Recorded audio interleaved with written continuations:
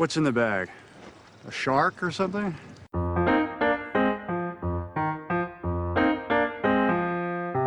Put the bunny back in the box.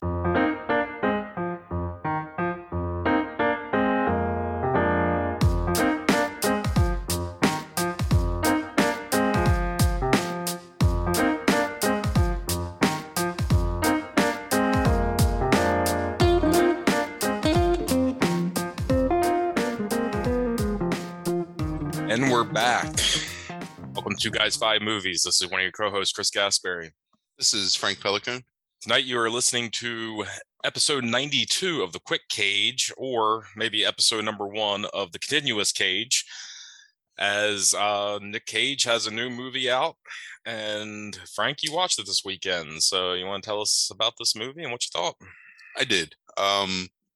So opening this past Friday was The Unbearable Weight of Massive Talent.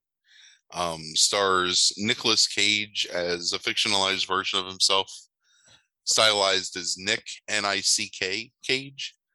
Also playing a fictionalized version of his younger self when filming Wild at Heart, stylized as Nicky Cage, N-I-C-K-Y.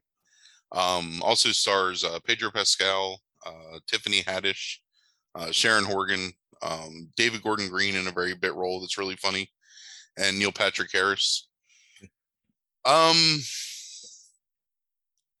So right off the jump, one of the better Nick Cage movies I've seen in the past couple years of watching all of his movies. I'd put the performance on par with Adaptation in terms of just the level of like humanity and wit and like charm that Nick Cage has in this movie. So the premise is that this alternate reality world where Nick Cage is still basically Nick Cage, but with a slightly different, he's married, he's got an ex-wife who's this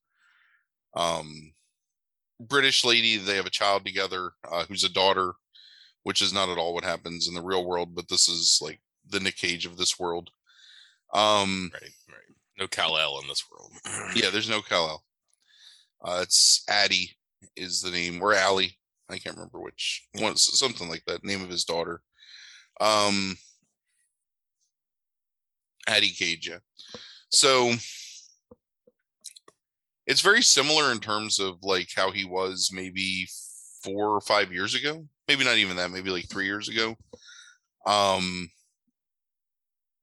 Still like widely popular and well known because of earlier movies, but kind of fallen on hard times where he's not really getting roles that are have any meaning to him. It's basically that he's just taking roles just to earn money for the most part, and he works constantly. He's trying to have a good relationship with his daughter, but most of it is ruined by his own ego, where he just wants her to do the things that he likes to do and tries to force her to become like a little version of him. So one of the early scenes is them in therapy where the therapist is talking to them together and Nicolas Cage takes over the conversation to talk about how fantastic the Cabinet of Dr. Caligari is. So he's auditioning for this role in this David Gordon Green movie, which is like some Boston-based like crime movie that he doesn't get. So while he's auditioning for that role, Neil Patrick Harris, who plays his agent in the movie, offers him this job to earn $1 million to basically appear at this guy's birthday party, this rich eccentric guy that he doesn't really know anything about. He's a billionaire. So initially Cage kind of turns it down, but then when he doesn't get the role in the David Gordon Green movie, he decides to accept it because he's been staying at this hotel, has racked up $600,000 in like back rent, and they're about to kick him out. So he decides to take the role. So I think I don't remember where it takes place. I think it's in Spain, maybe, or somewhere in Europe. It's Mallorca, and he's in Mallorca. So they fly him out there. he meets the guy, and the guy's this Pedro Pascal character. Very nervous, very huge Nick Cage fan. So they talk, and initially Cage is like kind of standoffish about things, but then they start to develop this bond between each other based on their love of like movies and Pedro Pascal's obvious love of Nick Cage as an actor. So the subplot is that there's this young girl who's the daughter of the president running for running for president of wherever Majorca is, and she's been kidnapped as a tool to try and get the guy that's running for president to drop out because he's a reformist and there's these cartels that don't want him to be president. So the majority of the movie, you're not sure if Pedro Pascal is the guy behind the kidnapping or not. So when Nick Cage lands in Majorca, the CIA is there, and that's Tiffany Haddish is the CIA agent.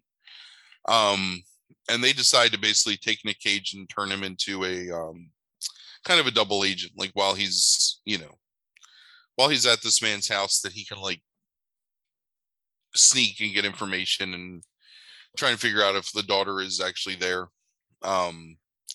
So Pascal and Cage bond.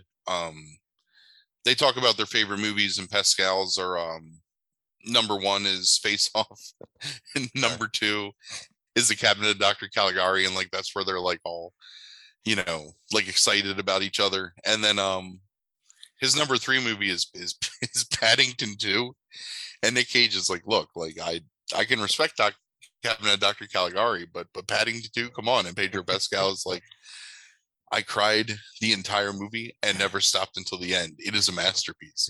And then they watch together, and Nick Cage is on the couch crying and like, oh my God, this movie is the greatest movie. So just this really great chemistry between the two of them.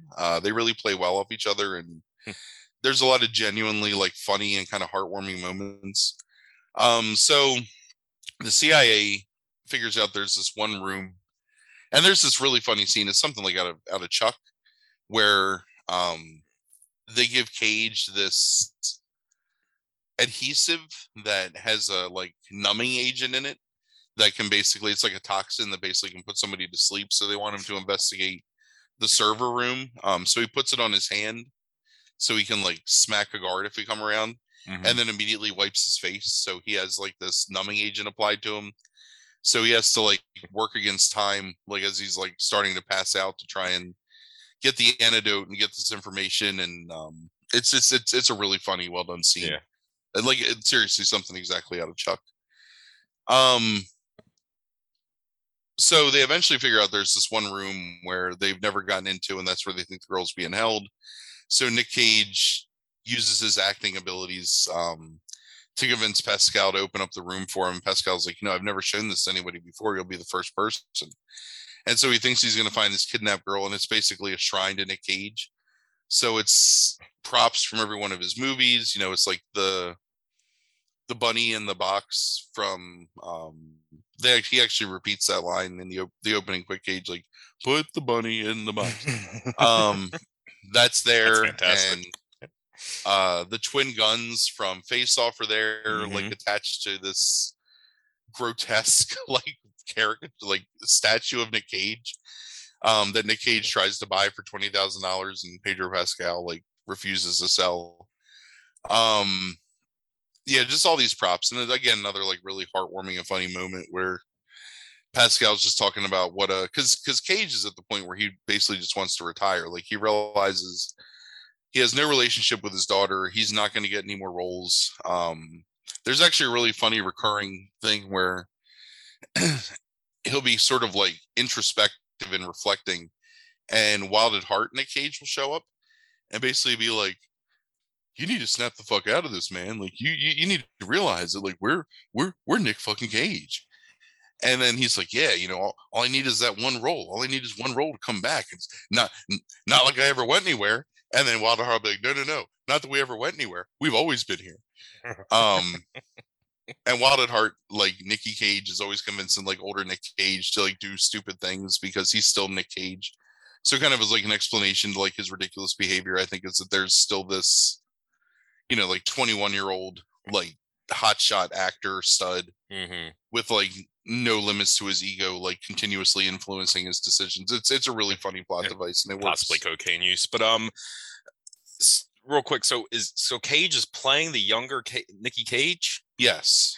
So how does it? I mean, it's It looks funny, but it looks exactly like he looks in those.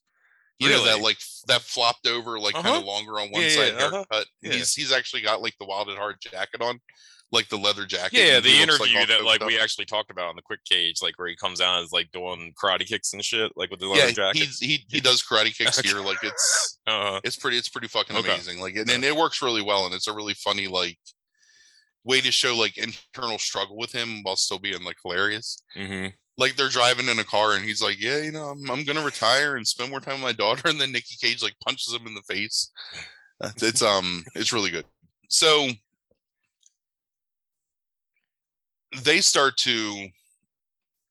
they're bonding with each other, and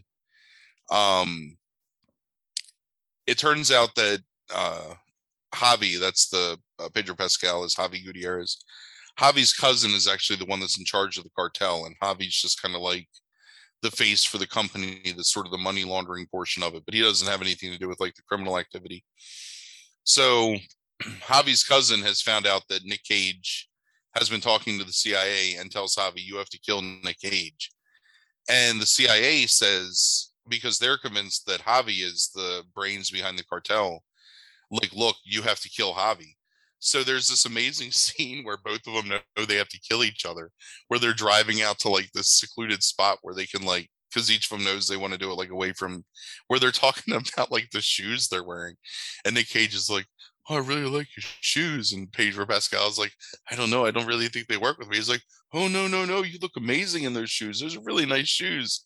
He's like, oh, I think you would look amazing. So then they change shoes. They're like, do we just trade shoes now? Like, is that what this is happening? Like, we're just gonna swap shoes? Like, yeah, we need to swap shoes.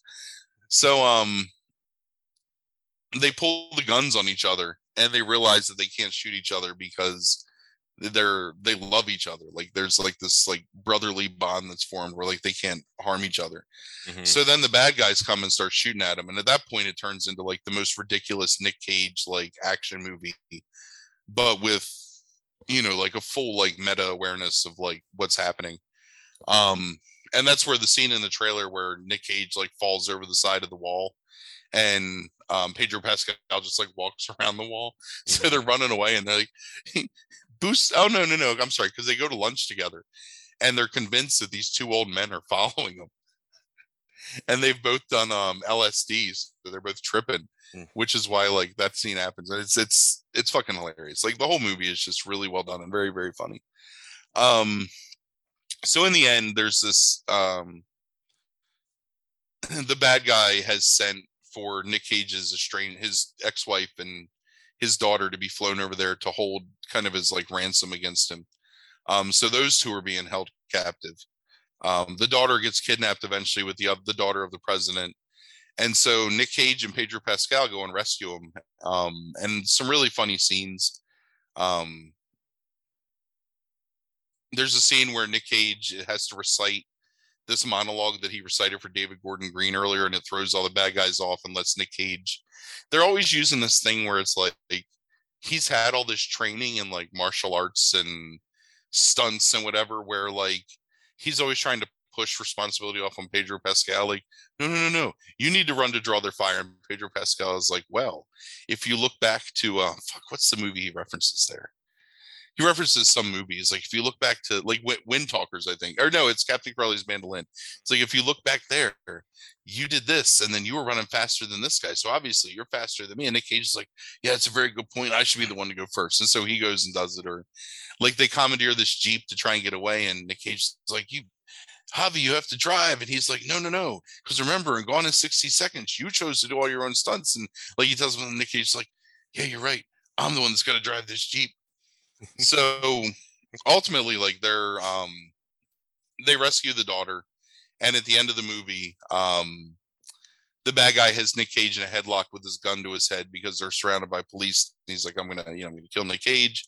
And Addie has this knife that had fallen out earlier in the back of the Jeep, and she throws it to Nick Cage, and he catches it and stabs the bad guy. And then it cuts to basically an homage to Get Shorty, where it's like where you see like the movie from the movie's perspective, kind of. It does that where they're filming the adventure, like what happened with Javi, because Javi wants Nick Cage. He wrote a screenplay, and he wants Nick Cage to read his screenplay, and help him. Like he wants him to star in this movie. And Nicky Cage tells him, like, no, you can't do this indie shit. Like, if you do the indie stuff, people are just going to think you have no value. Like, you have to hold out for the blockbuster. He's like, yeah, because once we get that one blockbuster, we'll be back. Not that we've gone anywhere. Yeah, not that we've gone anywhere. So Javi is like the screenwriter of this movie about their adventure together, and everyone's happy and together again. And in the end, you know, Nick Cage is reunited with his ex-wife and his daughter, and they're all, you know, it's a very happy ending. So just it's a fun movie. It's very fast paced, but still like not. It takes time to build these characters without lingering too long on any like individual like scene or idea. Like it just keeps moving things along. Again, it's one of those things where, and I know that Nick Cage said in an AMA, I think recently, or in an interview, that he takes every role he does seriously, but I still legitimately feel like there are Nick Cage performances where you can tell that he's more invested in what he's doing, just because he likes the role better. Sure. And this is one of those things where 100%, you know, he's fully invested in what's happening in this movie and the performance. And he plays himself really with like an amazing, like tongue-in-cheek self-awareness. So it's never, at no point is it mocking Nick Cage. Like it's never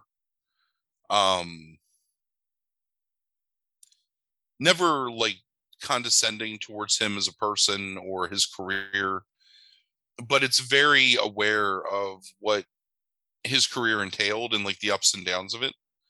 So it's actually like it's a really like amazingly nuanced performance by him for being like a comedy. And definitely engaging and really just, I don't know, just a great movie overall. Yeah, I know, that sounds fun. I made light of it months and months and months ago, like the idea of it, like, but no, it sounds like a fun movie. And looking into the creators of it, because I didn't know who directed this or anything like that. I'm somewhat familiar with some of their television work. They met each other, I think, like probably on the short-lived show called Ghosted, with oh, what's his name? Craig Robinson and Adam Scott. That I did watch like the first season of, and it's funny. And they probably met on there, but the main writer has a long history in like starting with Letterman and like writing for Letterman, and then like kind of like doing other things like Reaper, which is very Chuck-esque, if you remember that show at all. I do. You know, so yeah, these guys have a good sense of humor to them. So, but no, that's cool. So do you see this potentially as like some sort of minor turning point again in his career, like combine Pig and this? Because even since we ended the Quick Cage back late last year, it feels like in the 5 months since that there's been this slow reevaluation leading up to this movie, to me, that I see online of Cage and his career, and even more kind of warm feelings towards Cage almost. Do you think this is that, and this, like the dramatic role and the comedy role, will maybe in the next few years you'll see him start getting more A-list stuff again, potentially? Yeah, you know, I think that I think in the grand scheme of like the overall public consciousness that it's definitely Pig. That really kind of like re-legitimized him. But I think if you look at his body of work over the past like 5 or 6 years, it's more there's more things that are worth looking at than things that are just kind of disposable and um just bad movies, and even stuff that even things that I don't necessarily think um are very good movies, like Willy's Wonderland or whatever that movie's called. Mm-hmm. You can tell that he thinks that it's a good idea. He's into the idea. So even stuff that's not like, because not every movie is going to be a good movie, or you're not going to like every movie that an actor does. But I think that he believed in that idea when he made it. And it wasn't just like a cash grab. It was him legitimately like making a movie that he thought would be good and that he enjoyed making. And I think that's the thing that's going to bring him back. And I think movies like this will help to propel him into, and really they talk about it in this movie. It's funny because it's like, it's not so much that he's a bad actor, it's just that he takes bad roles so he can keep acting, basically. And that they discuss that here, like that, it's just him trying to get like that one role to come back. And I think maybe that is sort of what's happening right now, is that he's just getting offered better roles. And beyond that, that people are offering better roles to him to make it easier for him to accept good roles. Mm-hmm. So that you'll start to see where he's maybe turning down like a lot of the direct to video crap. Because that, Prisoner of a Ghostland or whatever it's called, terrible movie, but Sion Sayo or whatever his name is a pretty well respected director. So it's not like Nick Cage was like taking like some shitty, straight to video like train wreck movie just to earn money. Like he was legitimately signing to do a role with like a guy that's responsible for some of the better, early like J horror stuff. So can completely understand like why he would be on board with that. And I mean, if you can call it a renaissance for a guy that's been making 5 to 6 movies a year continuously for 2 decades. But yeah, so he has the two this year that's left. He has the two westerns coming out that he signed on to right around the time of Pig kind of blowing up critically. And then he has Renfield next year that we've talked briefly about. Since our last discussion of the future of his career, Renfield has now cast Nicholas Hoult, who just got good reviews, playing Tolkien last year. He's playing Renfield. Cage is playing Dracula. And Aquafina is playing a traffic cop and the love interest of Renfield. And Ben Schwartz is playing a mobster. So definitely a good cast around him in that. And I mean, for something that's coming out in 2023, it looks like it already has a graphic attached to. Now that might be the I'm not sure, because I don't think it was based off of anything. I think it's an original work. But Kirkman is the guy who pitched the original idea. So and Chris McKay's directing it. So I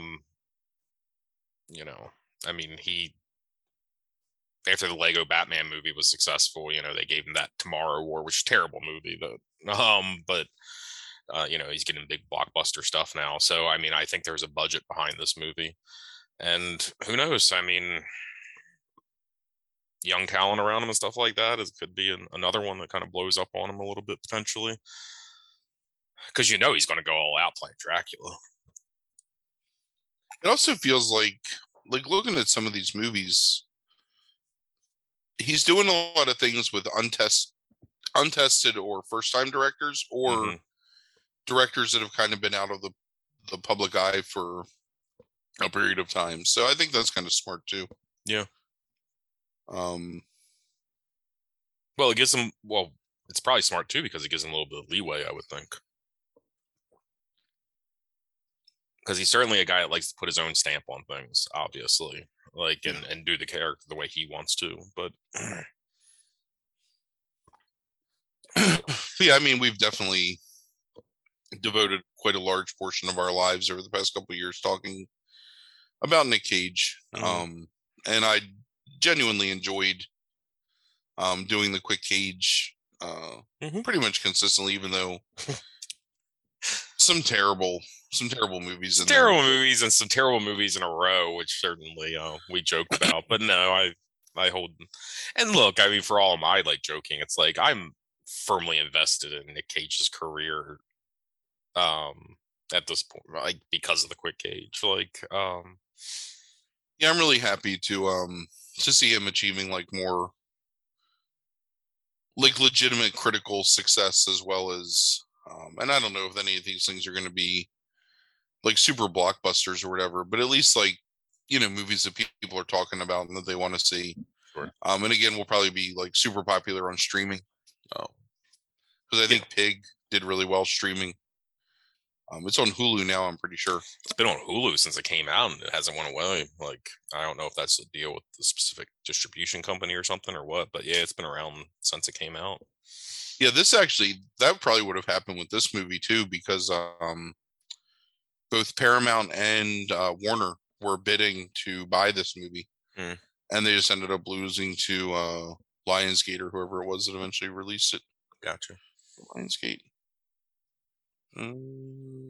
Yeah, Lionsgate.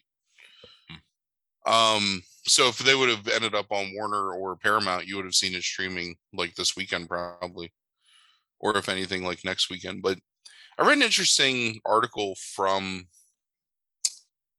I can't remember who it was, the head of one of the studios, who basically said that they're done with the 90-day restriction between when a movie is released in theaters and when it can stream, like how it used to be in the old days, that like basically it looks like the model is going to be more 25 days. Okay. So that you'll basically have 3 weeks of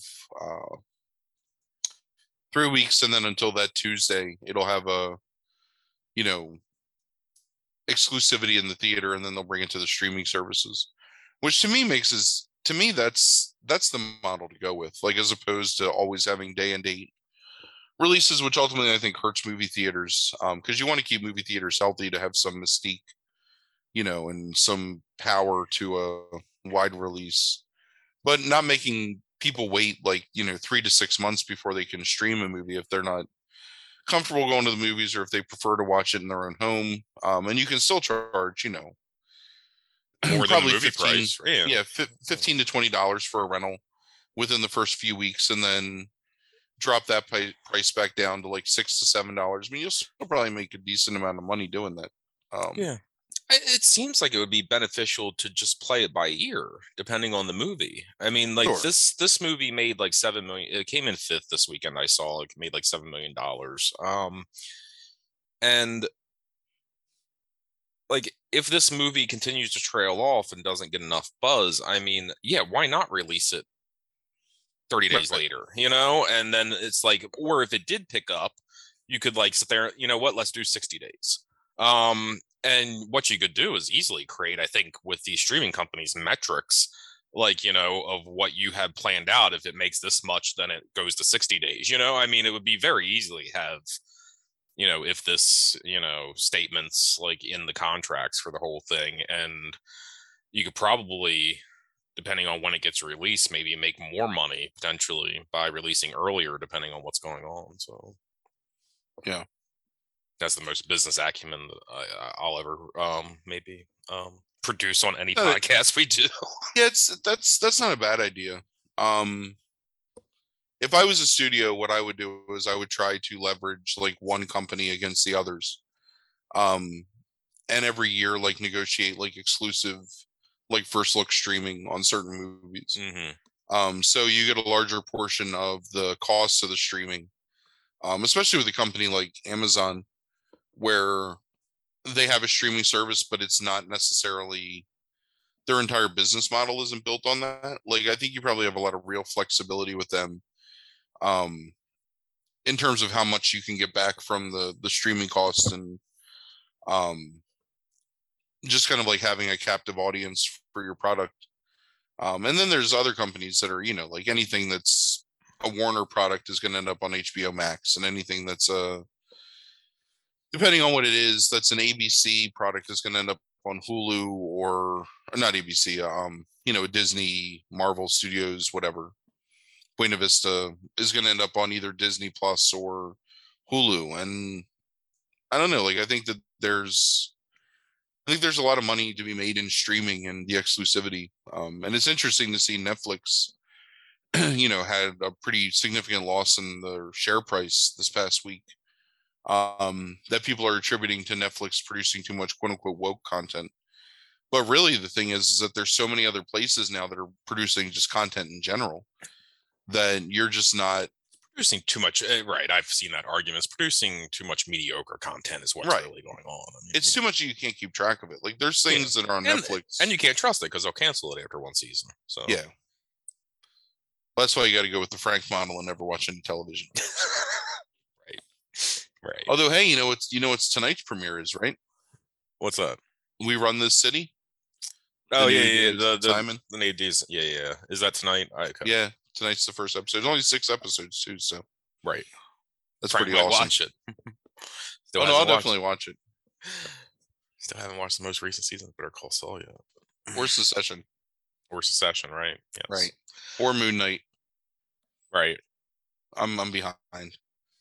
I could say something to you right now that would make you never watch Moon Knight ever, and I'm not going to do it though. I'm gonna put it in my back pocket for later. So you're gonna make me watch this shit, and it's gonna make me angry or something? No. It's not. It would. No, it's not going to make you angry. I think you'll enjoy it. But if I framed it in a specific way, I think I could get you to never watch it. But is it that there's not going to be a second season of it? Oh, I don't know about that at all. No. I read that. Oh, really? Yeah, I read that. Disney is deciding not to do second seasons of Hawkeye or the show. Hawkeye makes perfect sense to me. Hawkeye doesn't really need a second season. Right. I don't think. I mean, you're going to use those characters in the movies, I think. The Hawkeye and Black Widow, whether it's Dark Avengers or Avengers, you're going to end up using those characters. And Echo already has a spin-off series, and Daredevil will eventually have his own series with Kingpin. So, I mean, it doesn't need one. I thought it was like the perfect little like holiday romp, and that should be the end of it. Moon Knight, I don't know. It depends on how you end up. Like, I don't know how that series ends. So there's still 2 episodes left, but I assume he's going to end up on like Dark Avengers or something. Sure. When they eventually do that. Yeah.